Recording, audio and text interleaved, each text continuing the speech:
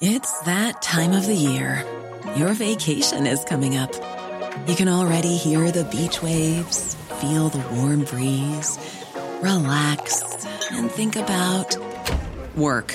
You really, really want it all to work out while you're away. Monday.com gives you and the team that peace of mind.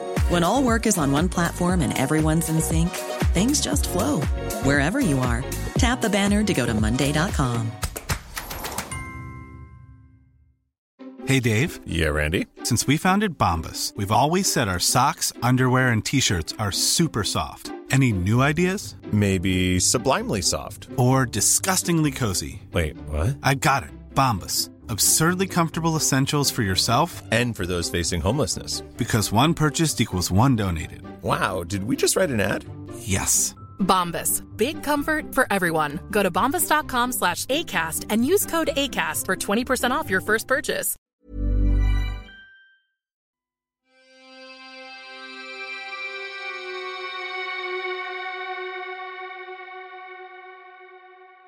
Welcome to Murder Mile. Today, I'm standing at 266 Edgware Road in Paddington, W2. One street east of the Blackout Ripper slaughter of Dawes Jeunet. One street north of the Met Police's shooting of David Martin. 2 streets west of the studio where Reg Christie shot some pornographic snaps. And 4 streets south of Timothy Cotter, the sweet-faced 14-year-old boy who wouldn't harm a fly. Coming soon to Murder Mile. On the north corner of Chapel Street and Edgware Road currently sits a branch of Marks and Spencer's.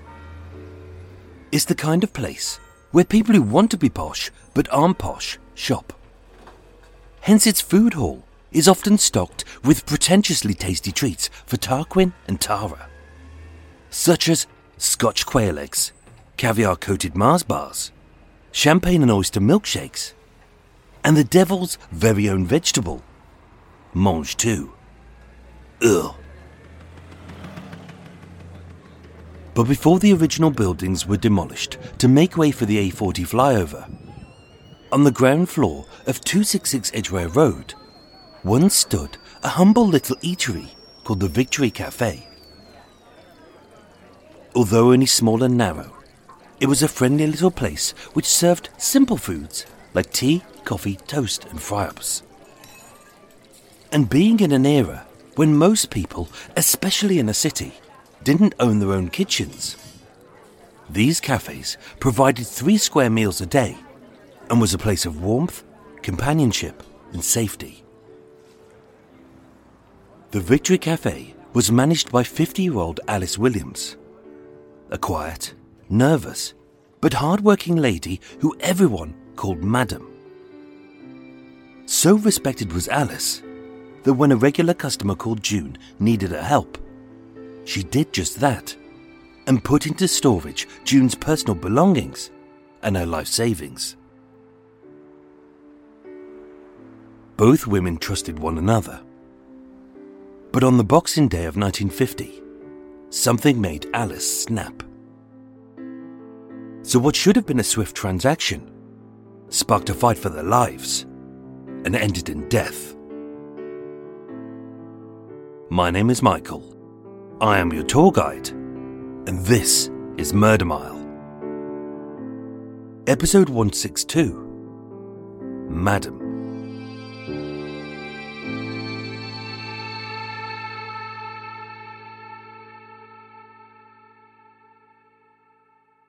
Madam was very much a private lady who kept to herself. She didn't engage in idle gossip, and she never talked about her past. Therefore, although people liked her, they knew very little about her.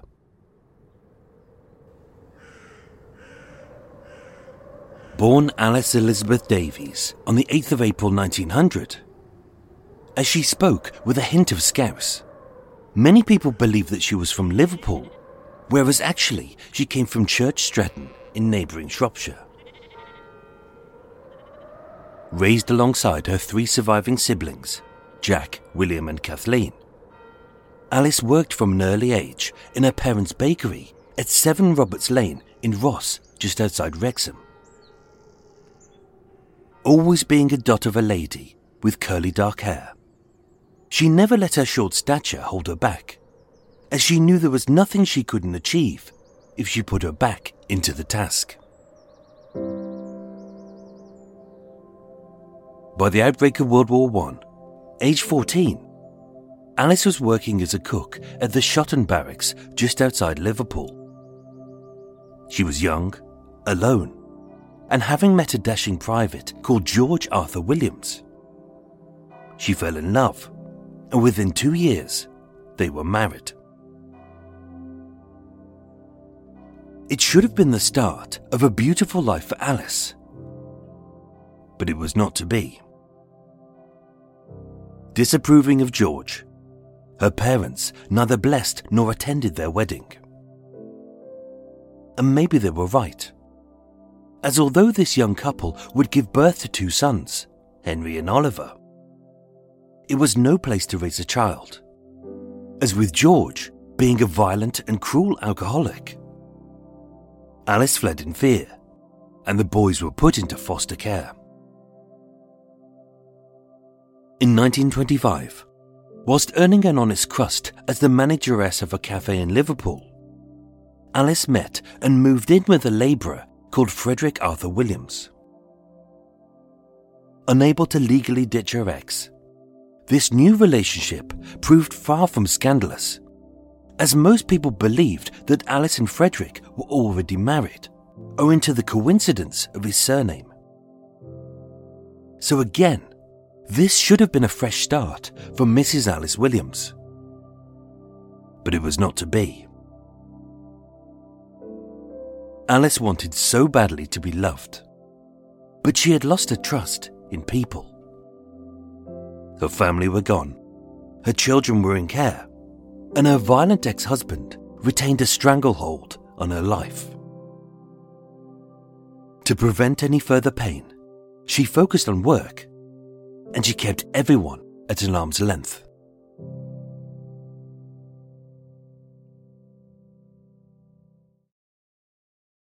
But one strange and seemingly innocent accident would shape the rest of Alice's life forever.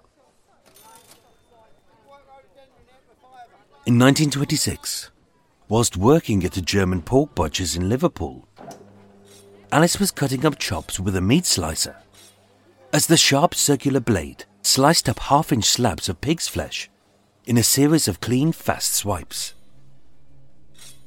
It was a simple rolling action with her right hand that she had done thousands of times before. Only this time, all it took was a split-second lapse of concentration to sever the tip of her right middle finger. From the tip to the cuticle, her half-inch of finger lay lifeless amongst the sliced-up pig, as blood poured from the unusually flat remains of her bony stump. Having gone to the hospital, Alice had the wound cauterized, the skin stitched over, the tip was binned, and the stump was left to heal. Only the severed tip was not the biggest problem. Having been slicing raw pork, bacteria had infected the open wound, which led to blood poisoning, and her finger being amputated down to the knuckle. Again, this minor disability didn't stop her determination or drive. But owing to the poisoning, the drugs she would remain on for the rest of her life would lead to insomnia, tiredness, and a strange inability to sleep lying down.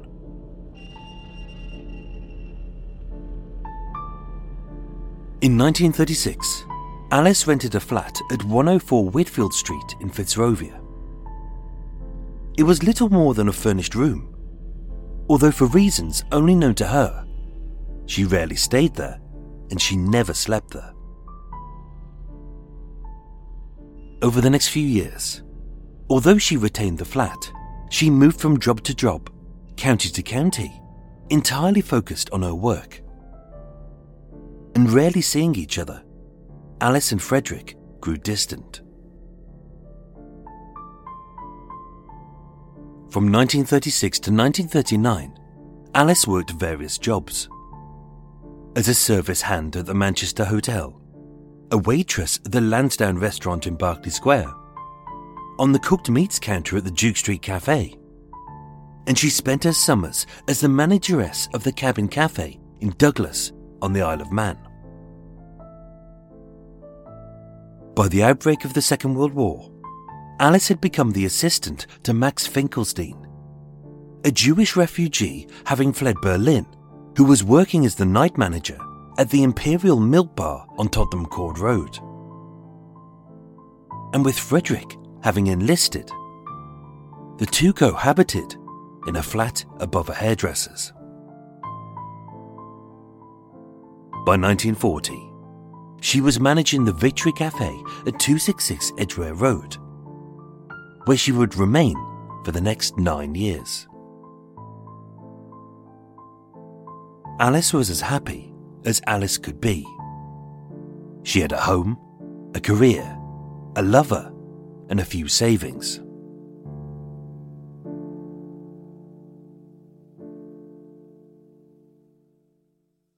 So what would drive her to stab June McKechnie?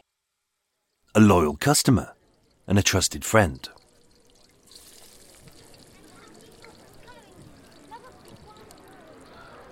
The Victory Cafe at 266 Edgware Road sat a few doors down from the Gaumont Cinema.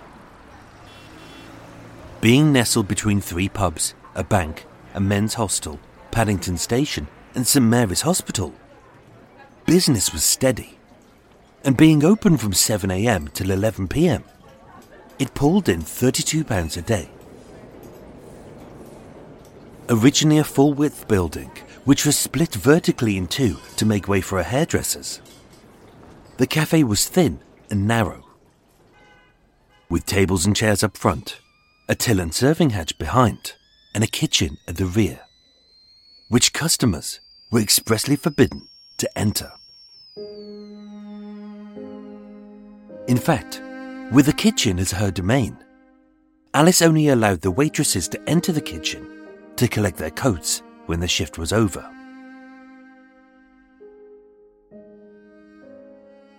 She insisted on punctuality, manners, and cleanliness. And although some may have thought of her as a little bossy, being a stickler for the rules, her staff never had a bad word to say about her, as her exacting standards ensured that the customers always came back. At her insistence, the waitresses called her Madam, and so appreciated was Alice that even many of her regular customers also called her Madam. Every day, except for Sunday mornings, she worked a 15-hour shift. An impressive feat, given how the blood poisoning would often leave her tired and suffering with insomnia. To combat this ailment, even though Alice and Max shared the upstairs room, just like her flat in Fitzrovia, which after 14 years she still rented but rarely used, Alice never slept in her own bed. Instead, when the cafe was quiet, and at night when it was shut, it was the kitchen where she would snooze, sat upright in an armchair. As for the customers, this was a safe, familiar space for those living in lodgings who lacked the facilities to cook their own food. For many, it was easier and cheaper to get their 3 square meals a day at the Victory Cafe, where the atmosphere was pleasant, the food was honest and affordable, and although it had been a long while since a smile had cracked Alice's taut cheeks, she was well liked and trusted. Sadly, in the March of 1950, after more than a decade of cohabiting together, Alice and Max ended their relationship. As a Jewish refugee who had fled Nazi Germany with nothing, no money, no belongings, and no knowledge of what cruel fate had befallen his family. With the war firmly over, Max headed back to the bombed-out remnants of his home city of Berlin to seek out his missing son. Having said goodbye to Max, possibly forever, his departure left a big hole in Alice's quiet little life.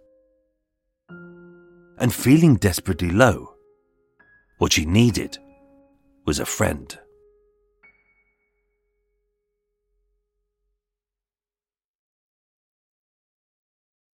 So it's odd that the person she trusted to become her new pal was, of all people, a customer.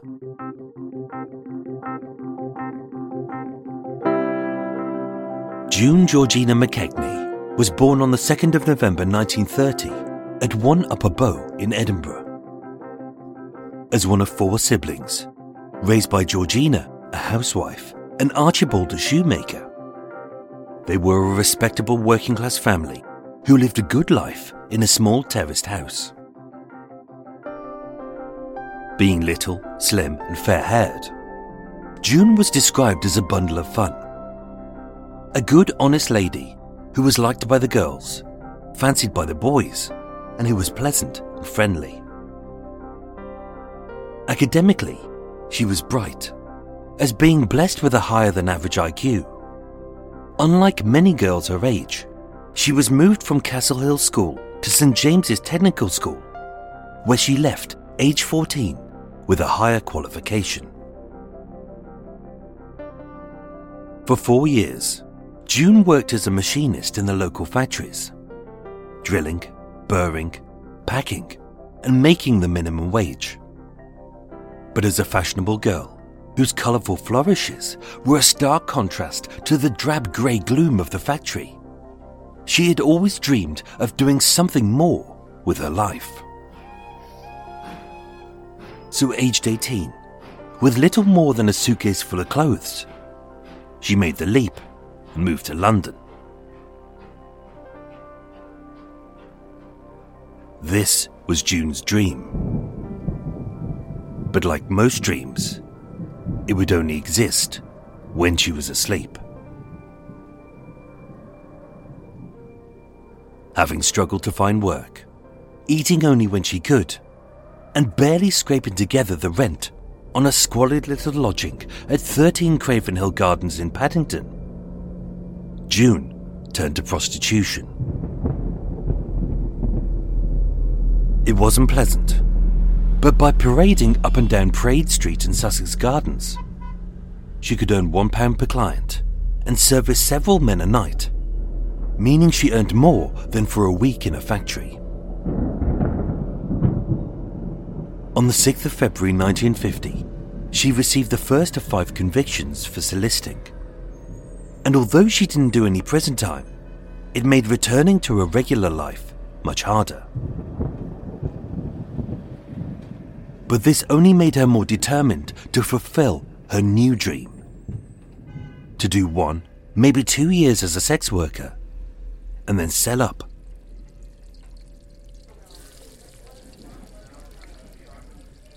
By the spring of 1950, 20-year-old June McKechnie had become a friendly face at the Victory Cafe. So much so that the staff and customers had begun to name her Scotty.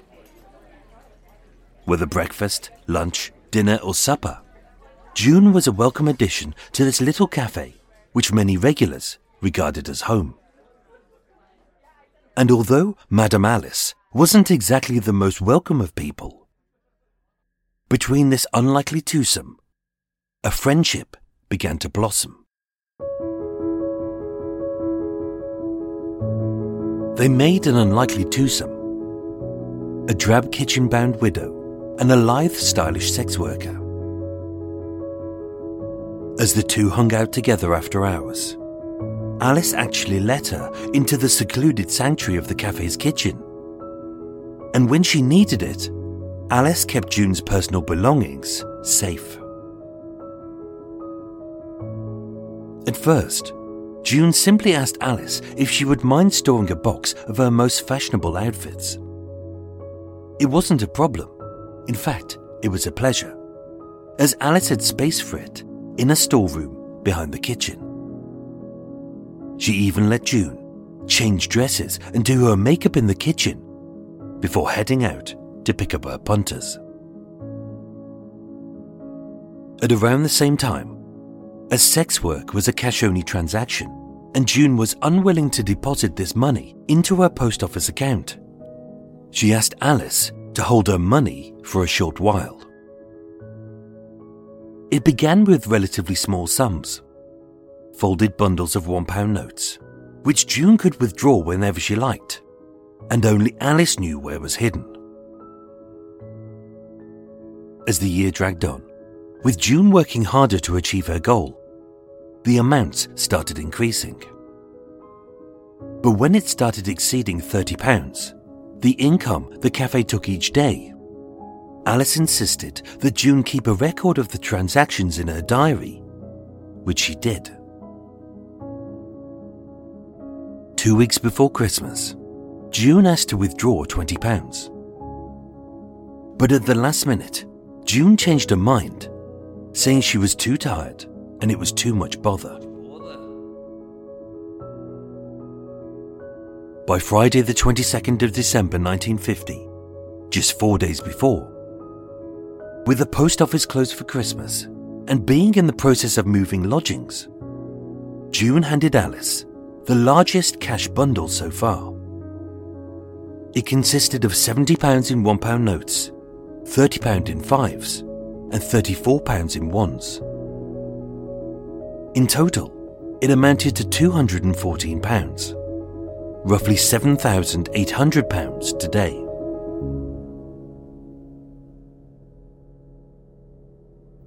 For both women, money was not an issue. So what led one of them to end up dead?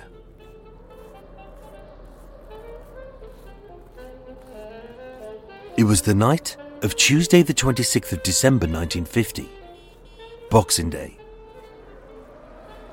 Having been closed on Christmas Day, the Victory Cafe still had its festive decorations up, with a small tree in the corner, joyous tunes playing from the radio, and the reassuring smell of turkey, roast spuds and stuffing wafting from the kitchen.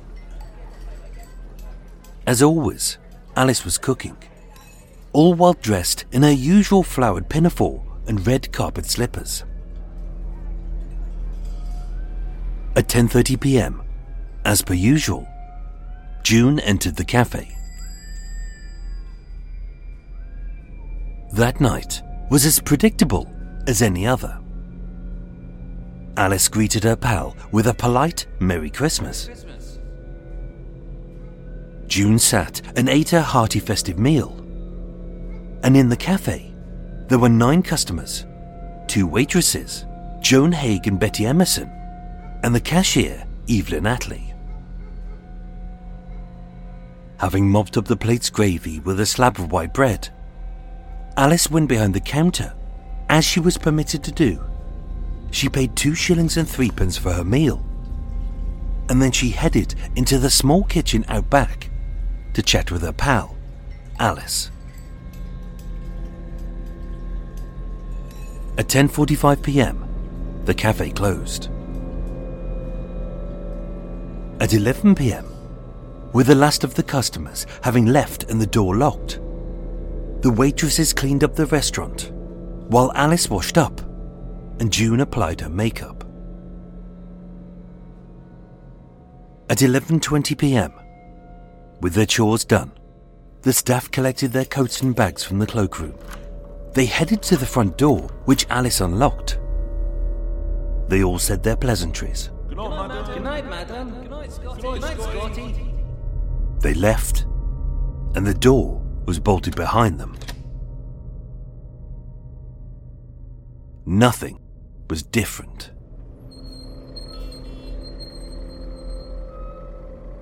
The only excitement was that as Betty and Joan turned left, at the corner of Chapel Street, they saw Len, a waiter from the Victory Cafe, who was a little worse for wear and chatting up a prostitute. Fearing he was vulnerable and a possible target for robbery, they stood there for several minutes, trying to convince him to go home. Apart from that, the street was quiet, as the shops were shut and the pubs had kicked out. Inside the cafe's kitchen, with the pots and pans now drying, Alice and June continued talking. With her makeup done and her scarf on, June went to pick up her red handbag from the side, to head out into the darkness, as when the pub shut, many a sozzled drinker staggers into the streets looking for sex. Out of the blue, Alice said, "You can come upstairs with me now, and we can do that." June knew what she meant, as hidden under her unwieldy bedroom floorboards, Alice had hidden her money. The post office was open the next day, so as it made sense, June said, All right, I'll come up with you. It was a withdrawal as normal as any other that the two friends had done before. And although nothing seemed out of the ordinary, something had changed. As June went to ascend the stairs, Alice asked her, "Go get the box out of the cupboard." She knew what she meant, as it was a small box above the gas stove with Alice's savings book inside. But seeing two boxes, as she turned to query, "Which box do you mean?" that was when Alice struck. Without a word of warning, holding the 6-inch kitchen knife high, with wild eyes, Alice began hacking at June's flesh. A 2-inch slash sliced open her left cheek. A 3.5-inch gash tore over the crown of her skull, and an inch-deep stab buried deep into her left shoulder. As the blade continued stabbing, down and deep, with 3 more wounds to her left arm and chest, as the frenzy continued unabated. In desperation, being unarmed, June made a grab for the knife. But as she gripped the sharp blade, it sliced into her fingers and began ripping apart her palm's muscles as she struggled to wrench it free. Seeing June fight for her life, Alice tried to trip her up, to fell her to the floor and gain the upper hand. Only they both fell, hitting the floor knees first, as the two fought dirtier and more ferocious.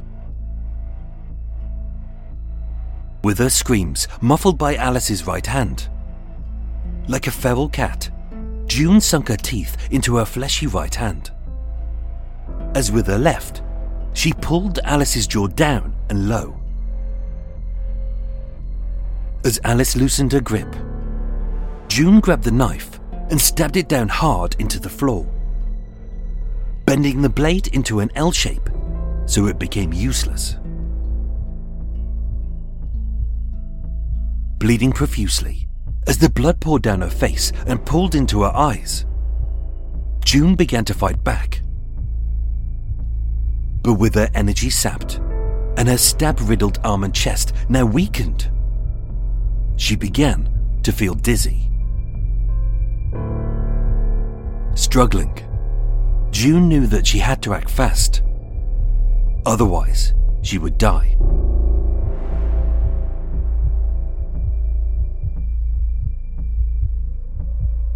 From the chopping board, June grabbed a potato knife. Fueled by the fear of her imminent death, she plunged the tiny blade into Alice, and having briefly released her grip, June fled. And as she unbolted the door, turning for one brief second. As she fled, the last thing that June saw was Alice standing in the doorway of her kitchen, staring.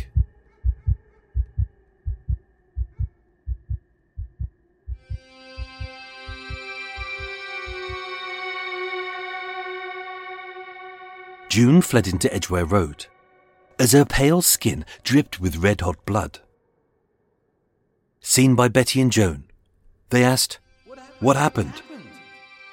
Only for June to expel an incredulous tale of a trusted woman who for no reason had snapped. An ambulance arrived and June was taken to St Mary's Hospital. And although deeply traumatised, she made a slow but full recovery. Sergeant Burgoyne and Detective Constable Ogden entered the blood-splattered kitchen to find 2 knives, one bent, and Alice Williams dead. She had been stabbed 6 times, once fatally in the right lung. With the only witness to this murder being a known prostitute with prior convictions, whose blood and fingerprints were found at the scene, and who admitted to stabbing this quiet, respected woman. The police investigated her story, but when they pulled up the floorboards, they found no money. There was no £230 in the bedroom, just £120 in folded notes found in a disused icebox. But whose money was it? The trusted businesswoman's or the illegal sex workers? On the 25th of January 1951, at Marylebone Magistrates Court, the case was heard before Mr. G.G. Raphael. With a murder charge and a death sentence hanging over her head, the magistrate asked Mr. Maurice Crump for the prosecution, "Is there any evidence inconsistent with justifiable homicide?" Mr. Crump said no. And believing her story of self-defense, June McKechnie was dismissed and set free. But quite why Alice would try to kill June, that answer has followed Madam to the grave.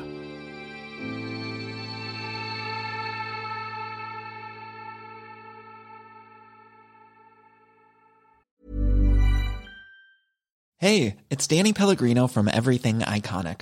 Ready to upgrade your style game without blowing your budget? Check out Quince. They've got all the good stuff, shirts and polos, activewear, and fine leather goods, all at 50 to 80% less than other high-end brands. And the best part? They're all about safe, ethical, and responsible manufacturing. Get that luxury vibe without the luxury price tag. Hit up quince.com/upgrade for free shipping and 365-day returns on your next order. That's quince.com/upgrade. Wow. Nice. Yeah.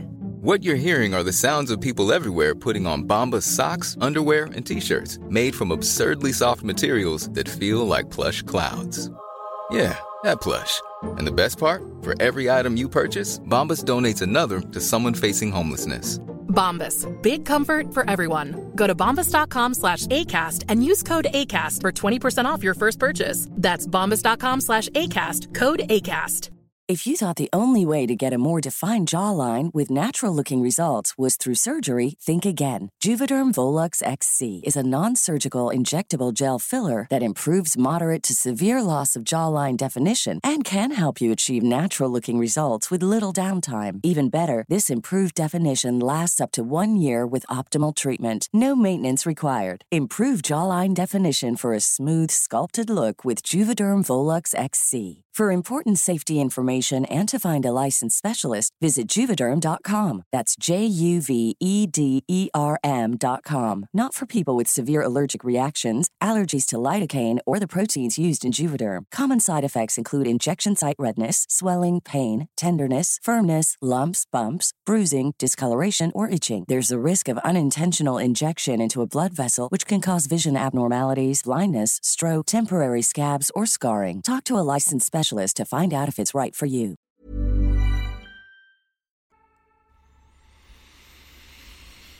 Whoa, dear Lord, that was a bit of a trial and a tribulation, that one. Oh, let's open some windows. Let's let the horrible sounds of the world come back in.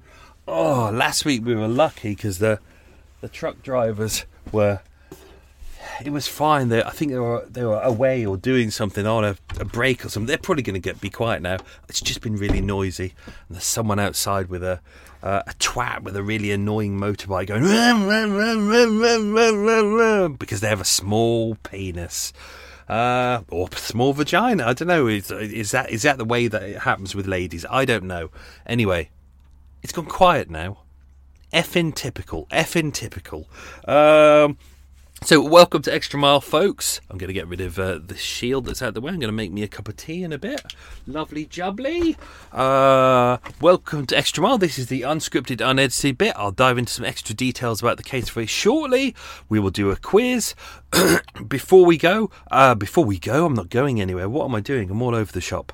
Thank you to our new Patreon supporters who are Sally Norris, T. Bilo, and Debbie Riches. I thank you. I hope you're enjoying all the lovely goodies on Patreon and all the exclusive videos and the crime scene photos, which I don't share anywhere else. If you want crime scene photos, come to Patreon. It's worth it. It's only £2. It's like £2 a month. It's nothing. £2 a month, but then they throw tax on top for no particular reason. Also, a thank you to two people who sent very kind donations to support Murder Mile. That was, of course, Sally Norris again. Thank you, Sally. And Evelina Westcott. Thank you both very much. It's very much appreciated. I'm going to go and put on my tea. Look at that coffee. It's all horrible and old. It's so peaceful outside now. So annoying.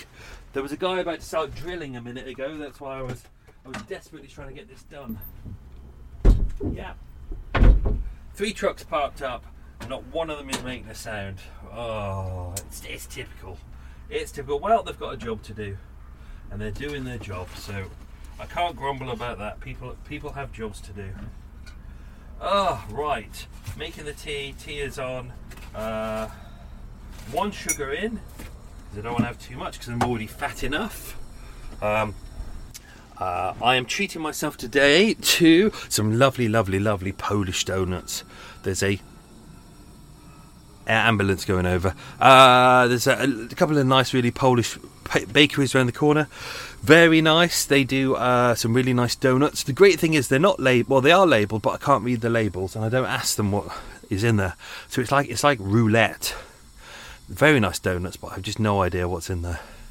What else is going on in the world? Where I am is it's all right apart from the trucks and the lack of Wi-Fi. I'm in a Wi-Fi dead spot. I can't even get texts. It's really annoying. But I do have 5 coots outside, and when I open my door, they all come flocking towards me. There's one particularly who's very confident, and he comes right up to the door and he just looks at me and goes, "Where's my bloody dinner?" There's also 2 moorhen as well. And a swan that comes past every so often and just has a little look in. What else is going on? Oh, I'm back in the archives on Friday, so by the time you hear this, I would have done that.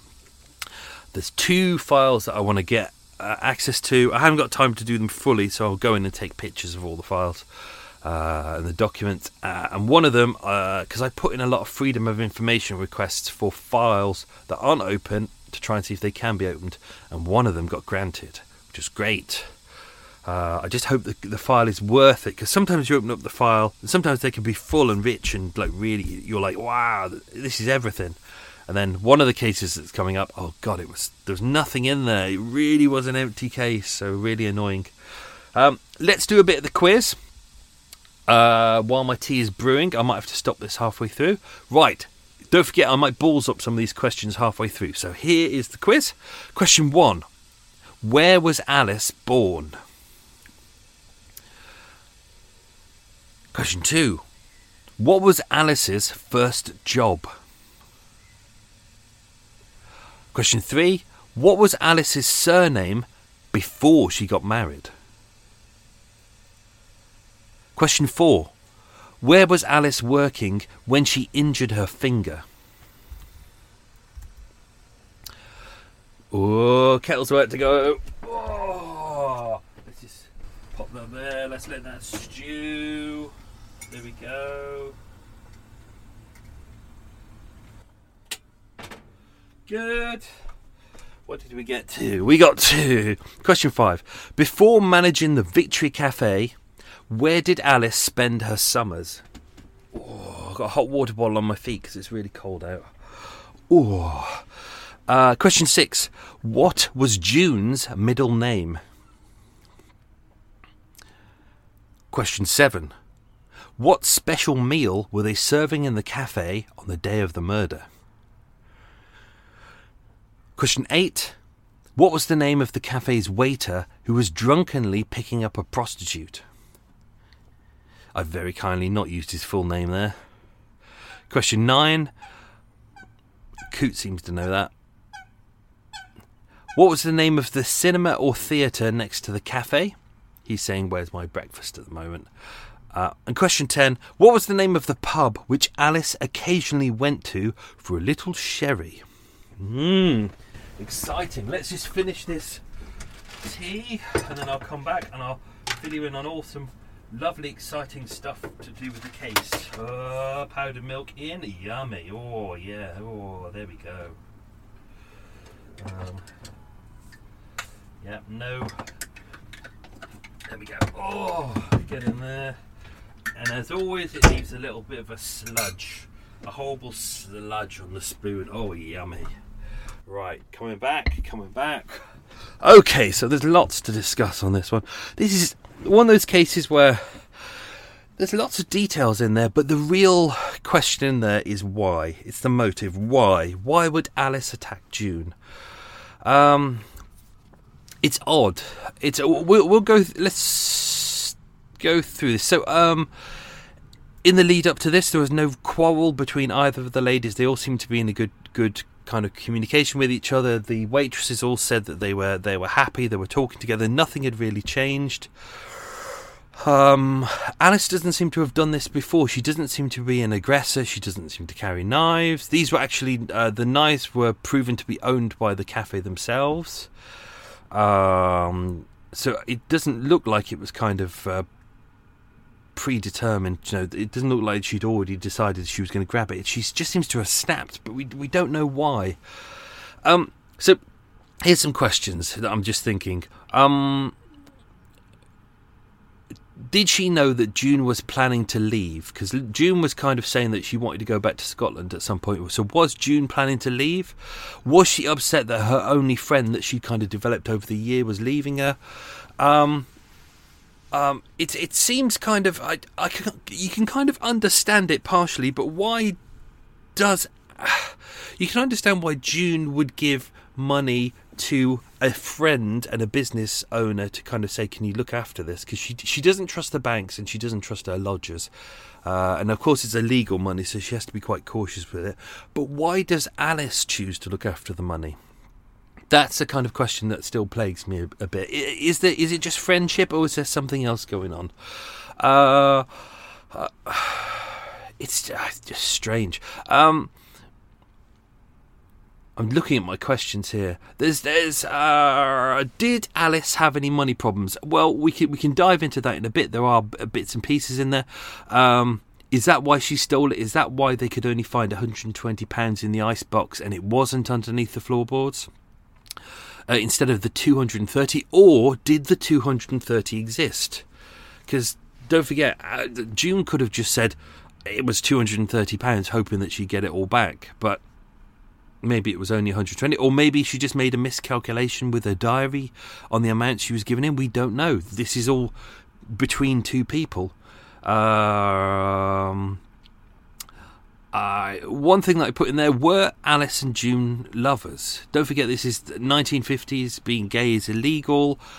For me, it just seems kind of weird that Alice, who is a very standoffish person, who's had a lot of bad relationships in her past, especially with men, not a lot of good male relationships, maybe they were. And don't forget, this is an era where you couldn't be gay, so maybe. Or maybe they were just really, really close friends. We don't know. It seems odd that Alice would have a room upstairs above the cafe that she never used. It also seems odd that she has a flat in Whitfield Street that she's had for 14 years that she never uses as well. And she's paying for that as well. So why? It doesn't make sense. There's these little pieces. I know that she can't sleep. She says she can't sleep in a bed. But why? What is going on? You can hear a noisy truck behind. This is what I have to deal with. One thing that I was thinking, this is just an outside idea, but everyone calls her madam. And the other phrasing for a madam is someone who runs a brothel. Now, this could just be a weird outside thing, but think about it. She's become friends with a sex worker. She's looking after a sex worker's money. She's looking after a sex worker's clothes. She lets this sex worker dress and put on her makeup inside the cafe. And as mentioned, she's got a flat upstairs and a flat that she rents over in Fitzrovia that she doesn't use and no one sees her enter.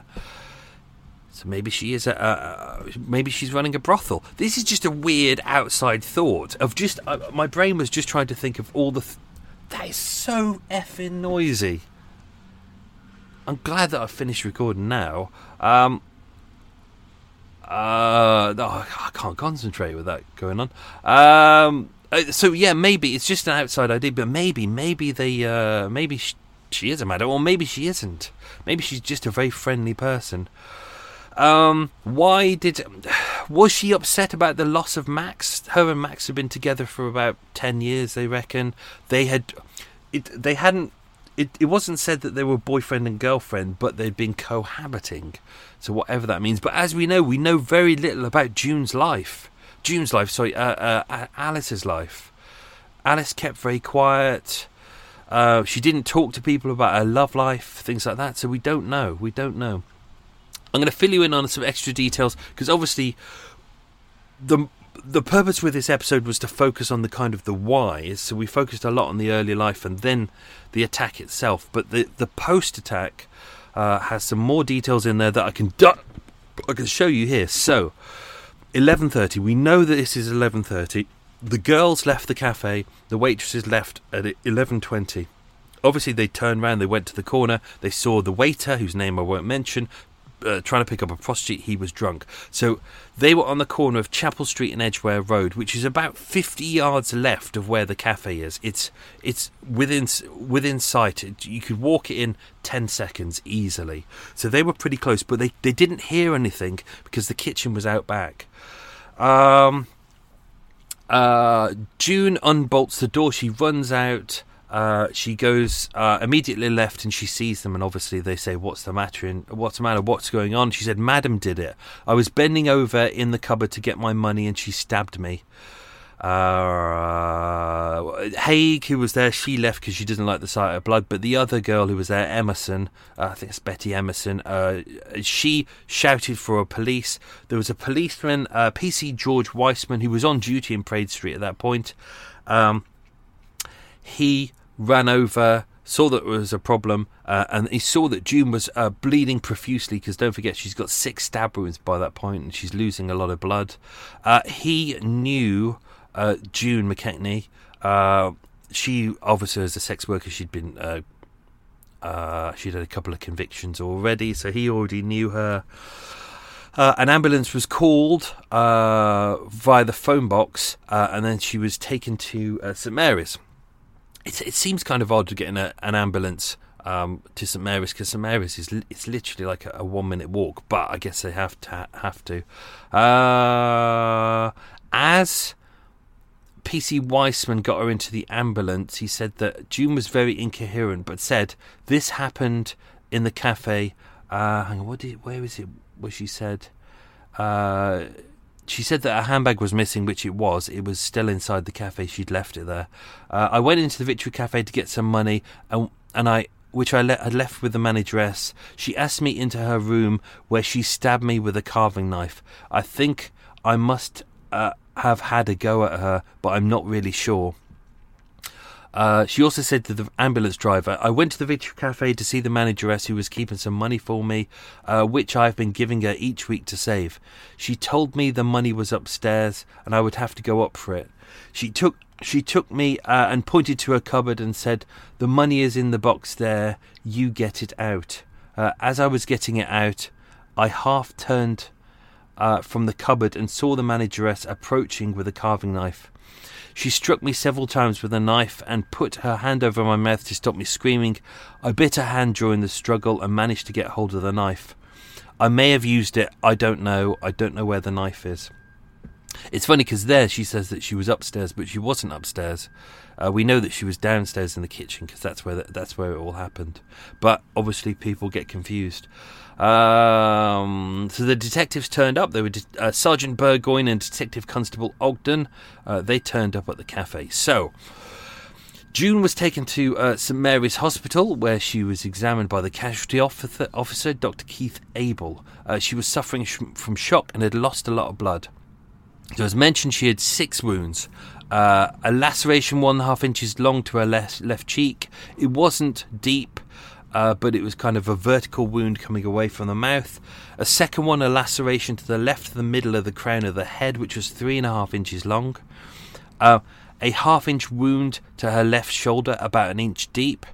An L-shaped wound on the upper left arm, each side 1 inch long. The wound was deep and moved.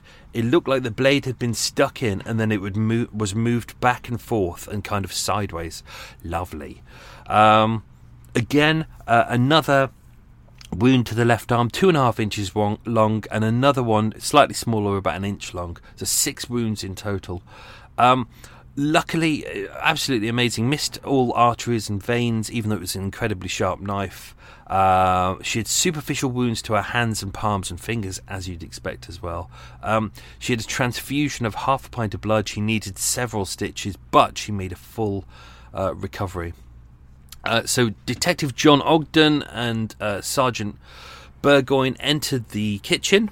There was only one light on, which you'd expect, because Alice always left one light on, which was in the kitchen. In the cafe, the front bit, no signs of disturbance. Everything was kind of normal. They went into the back. Alice was lying on her back with her head towards the doorway, more or less in the centre of the kitchen. Blood was splashed under her and all up the shelves and the table. It was obvious that the woman was dead. They called the doctor, obviously, to pronounce that life was extinct. Let's see. So Dr. Charles Holmes turned up, and he was the one who identified her. Alice's brother ended up being the person who identified her. It's kind of odd in a way, because he saw her in the mortuary. I think it's Marylebone Mortuary. But he hadn't seen her in 24 years, so it was like, that looks like my sister, but I'm just not too sure, really. So, but the other person who identified the body was, Dr. Kennedy was the police surgeon. Charles Holmes was the manager of John Jack's Limited. So John Jack's was the company who owned Victory Cafe. When they got in there, the floor was heavily blood-stained, as well as around the hot and cold water taps of the sink. That's kind of where the fight happened. There was a red lady's handbag, which was June's, lying on top of a small cabinet. She'd literally picked it up, ready to go out. They knew it was June's because when they looked inside, her national registration card was in there in her name, as well as her diary, which contained the sums given to Alice. Also, a pair of gloves, a large carving knife found blood-stained on the floor beneath the left sink. It was bent, and the blade was about 5.5 inches long. This was the one that Alice had tried to stab June with, that June had bent. There was a small knife, blood-stained, found in a potato bin, which was half full of dirty water. So after June had managed to stab Alice, she'd thrown the knife. She said she couldn't remember what she'd done with it, but she'd thrown it and it had gone into a bin of half-cut potatoes. Also, a pair of spectacles lying on the floor. These were Alice's as well. Now, some people could say that this was potentially a robbery. Maybe June was robbing her, but it wasn't possible because the takings for the day were already there. There was a plate of coins on a small table with how much was there? £1, 2 shillings, £1 and 20 shillings. My brain is gone. Basically, there was about £2 there. About £2 there. Money in the drawer as well. There was £23 in £1 notes, 19 shillings and 10 pence. There was money on the counter, which was £5, 3 shillings and 3 pence. So that totalled £32, 9 shillings and 4 pence, which is roughly a day's takings. So if this was a robbery, the person who robbed the place didn't rob it because the money was still sitting there. So robbery could be ruled out. They obviously, as mentioned, they ripped up all the floorboards upstairs, found absolutely nothing. But when they searched the kitchen, in the back was a disused icebox, which was full of scrap paper, and they found in there £120. So if it was Alice's, 110 was missing. But Alice said that don't forget, she hadn't rolled up the notes or put them flat in an envelope. These were folded in half. That was her way of doing it. So she said that's how she knew those notes were hers. Let's see what else we've got. Let's do Alice's statement. So upon, as mentioned, she was detained in hospital. She was there up until the 3rd of January 1951. So she was there for roughly a week. And when she was released, she was arrested on suspicion of murder. And taken to Paddington Green Police Station, which is just over the road. So her statement. After being in London for a couple of months, I began to go to the Victory Cafe in Edgware Road, which is opposite Sam Isaacs and near Chapel Street. I became friendly with the manageress, and she used to talk to me when I had my meals there. All the customers know her as Madam, and she said she lived in a flat above the cafe. I don't know whether that is true, as I have never been there. I always think that's an interesting statement of why she would say that. About a year ago, I started to buy clothes and things, and as I couldn't be bothered to take them home, I asked Madam if she would keep them for me. Again, that's a kind of a strange statement, as Craven Hill Gardens, where she lived, is about 4 streets away. But maybe she just didn't want to implicate the other lodgers as being thieves. She said she would, and I gave her the clothes to look after for me. She used to keep them for me for 2 or 3 days, and then she would give them back to me. I always get money pinched from me, and I asked Madam to look after some for me. Sometimes I used to give her £2 and sometimes £5, which she did. When I first started, I didn't keep a note of the money I gave her, but a few months ago, Madam told me to keep a note of what I was giving her, and I did so in my little silver diary, which I keep in my handbag. The police would find the handbag. Whenever I wanted any money, Madam always let me have it without any trouble. The biggest sum of money I gave her was a couple of days ago. I gave her £70 in a dark blue envelope. They were in £1 notes. I gave her another envelope with £30 in £5 notes and £34 in £1 notes in the same envelope. Before this, she already had £30 in £5 notes, which she was holding for me. She said she would put the money I gave her 2 days ago with the others, which she said she kept under the floorboards under the carpet upstairs where she lived, although she didn't live there. Before I gave her the big sum, Madam was also holding another £50 for me. In total, she had £214.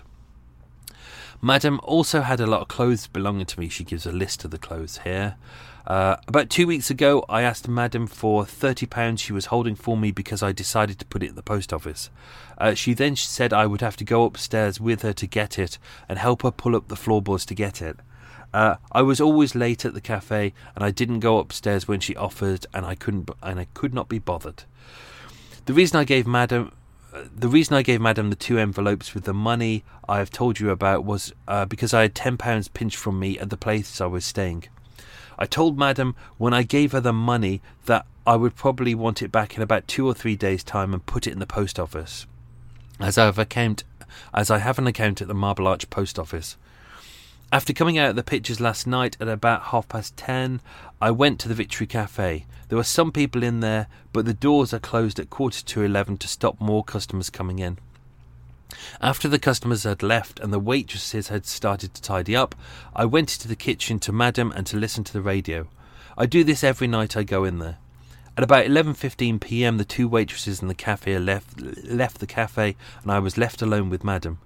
I then picked up my handbag and I was ready to go when Madam said, "You can come upstairs with me now and we can do that." I knew what she was talking about. It was the money, and she said it was under the floorboards, and I said, "All right, I will come up with you." I was about to leave the kitchen when Madam said, "Go and get the cardboard box out of the cupboard." I knew the cupboard she meant, as I had seen her go to it before. It's at the top end of the kitchen on the left. I had to turn sideways to get past the gas stove, and as I turned round to ask her which box she meant, I saw she had a long carving knife in her hand. Without saying anything, Madam rushed at me and stabbed me on the shoulder, face and head. I was hurt when she struck me on the shoulder, and I turned round and caught hold of her right hand, which was holding the knife. She tried to trip me up, putting one leg out and throw me over. By this time there was a lot of blood on my cuts, and Madam then pulled me down to the floor. She was kneeling, and so was I. She then put her hand around me, which was the one still holding the knife, and with the other she was trying to pull my jaw down. I then bit her fingers and caught hold of her hand and pressed the blade against the floor, as I feared she would have stabbed me. I felt dizzy after the struggle and managed to get to my feet, whilst Madam still held on to me. Whilst resting on the board, I saw a knife lying near the sink. I picked it up and hit Madam on the shoulder and back 2 or 3 times with it. Notice she says hit, not stabbed. She then let go of me and managed to take the knife away from me and fling it between... And I managed to take the knife away from her, and I flung it between the buckets under the floorboards, which is where they found it, under the sink. The knife I had, I threw it into the bin which holds the potatoes and water. She kept hanging onto my coat and loosened my fingers and ran out. When I last saw her, I was going out of the shop. And she was standing by the kitchen floor. Very weird noise outside. Sound like someone weeing in the water. Inquest was opened at St Pancras Coroner's Court on the 29th of December 1950. June was remanded at the Marylebone Metropolitan Magistrates Court and held in custody at Paddington Green Police Station. Police looked into... cup of tea, lovely.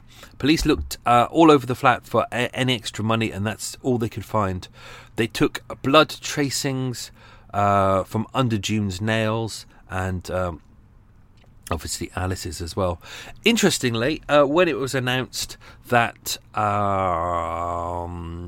Alice had some money in her bank account, Frederick Arthur Williams, who was a former partner, he made an application to try and get access to Alice's bank account, even though he hadn't seen her since the start of World War II.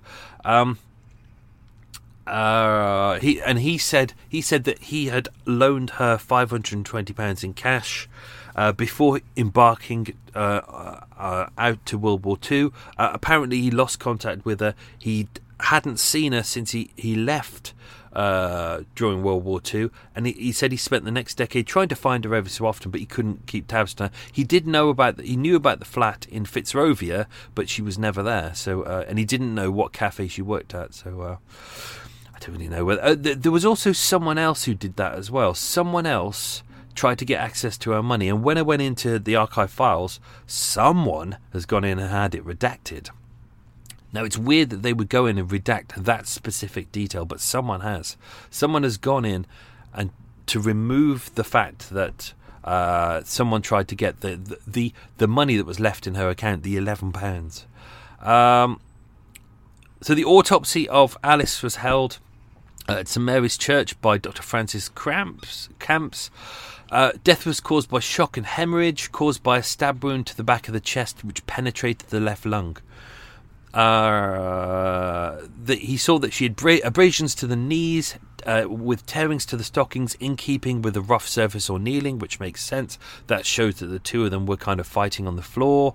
Abrasions to the fingers of the left hand in contact with a rough surface, again that's the same. A linear scratch on the right brow and small bruises, and an impact with a blunt object or surface. That's when she kind of hit the floor. A defensive wound, so a stab wound outside her right arm with the flapping of skin and incised wound to the left middle finger. So she again had defensive wounds to her left hand when she was being stabbed. Alice had 4 stab wounds, 3 on the left shoulder in a downwards angle into the soft tissue, and 1 stab wound to the left breast directed upwards.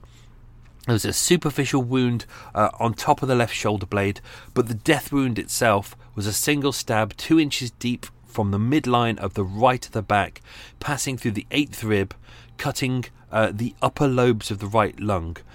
Death was not imminent, instant, and he said that she would have been capable of effort afterwards. So when Alice was standing in the doorway, staring at June as she was walking away, those were the final moments of Alice. When they went back, they looked. Her clothes were absolutely soaked in blood, so she totally bled through. Alice was buried in the Marylebone. She was buried by St Marylebone Borough Council, and her bank account was used to pay the expenses.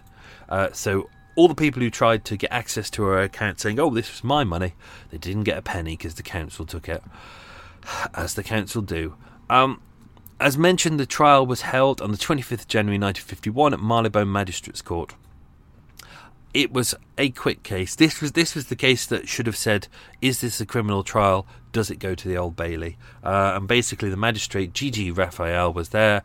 And he turned... There was Morris Crump for the prosecution and S. Coleman solicitors for the defence. G.G. Raphael, as mentioned in the episode, turned to Mr. Crump and said, "We've got all this evidence here that basically says this is justifiable homicide in self-defence. Do you have any evidence which contradicts this?" Mr. Crump said, "No. Therefore, under Section 25 of the Indictable Offences Act of 1848, June was released. She didn't have to serve any more time in prison. Basically, she'd already served some time in there, and she was released. And that's it. That's all we know. So why did she do it? We don't know. We don't know. She didn't leave a note. She didn't say, "Oh, I'm planning to go and kill June, and this is why, dear Michael, for your podcast in 70 years' time, this is why I plan to kill June." We don't know. We don't know what snapped. We don't know what. Maybe June is not telling us everything. Maybe there's something to do. This is why I've put in the thing in there to do with the blood poisoning. The blood poisoning is in there. The fact that she has insomnia, that she's tired, the fact that she's on this medication which makes it hard for her to kind of sleep. So she's not sleeping, and she hasn't slept in a bed in ages. Maybe there's something going on. Or maybe there is just kind of the loneliness of feeling, oh my God, here's another person who's going to leave me. We don't know. So there's that. We don't know. I wish we did, but we don't. So let's do answers to the questions. Question number 1. Where was Alice born? She was born in Church Stretton in neighbouring Shropshire. Yes. Question 2. What was Alice's first job? She worked in her parents' bakery. Question number 3. What was Alice's surname before she got married?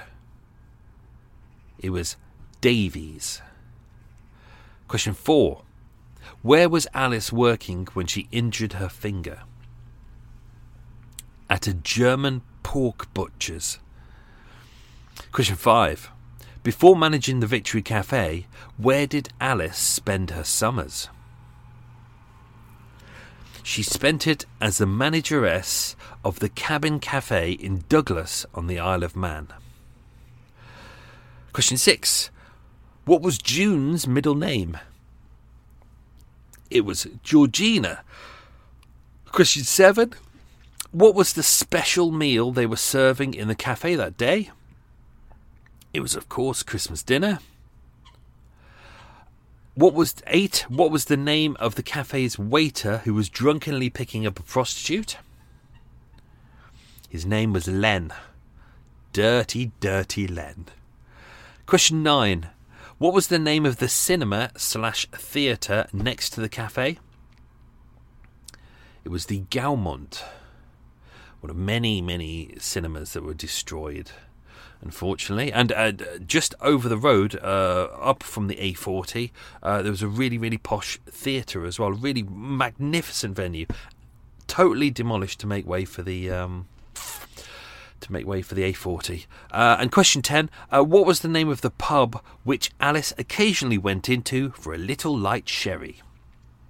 It was the Pontefract, which is still there today, but a different name. Right, that's it. Hope you all enjoyed that. We will be back next week with another I'm tired. We'll be back next week with another one-parter, and this will be a sad one. A very sad one, so get ready. Have yourself a good week. Stay safe and be good. Lots of love. Bye-bye. Ever catch yourself eating the same flavorless dinner 3 days in a row? Dreaming of something better? Well, HelloFresh is your guilt-free dream come true, baby. It's me, Keke Palmer. Let's wake up those taste buds with hot, juicy pecan-crusted chicken or garlic butter shrimp scampi. Hello Fresh. Stop dreaming of all the delicious possibilities and dig in at HelloFresh.com. Let's get this dinner party started. Even when we're on a budget, we still deserve nice things. Quince is a place to scoop up stunning high-end goods for 50 to 80% less than similar brands. They have buttery soft cashmere sweaters starting at $50, luxurious Italian leather bags, and so much more. Plus, Quince only works with factories that use safe, ethical, and responsible manufacturing. Get the high-end goods you'll love without the high price tag with Quince. Go to quince.com/style for free shipping and 365-day returns. Imagine the softest sheets you've ever felt. Now imagine them getting even softer over time. That's what you'll feel with Boll & Branch's organic cotton sheets. In a recent customer survey, 96% replied that Boll & Branch sheets get softer with every wash. Start getting your best night's sleep in these sheets that get softer and softer for years to come. Try their sheets with a 30-night guarantee. Plus, get 15% off your first order at bollandbranch.com. Code BUTTERY. Exclusions apply. See site for details.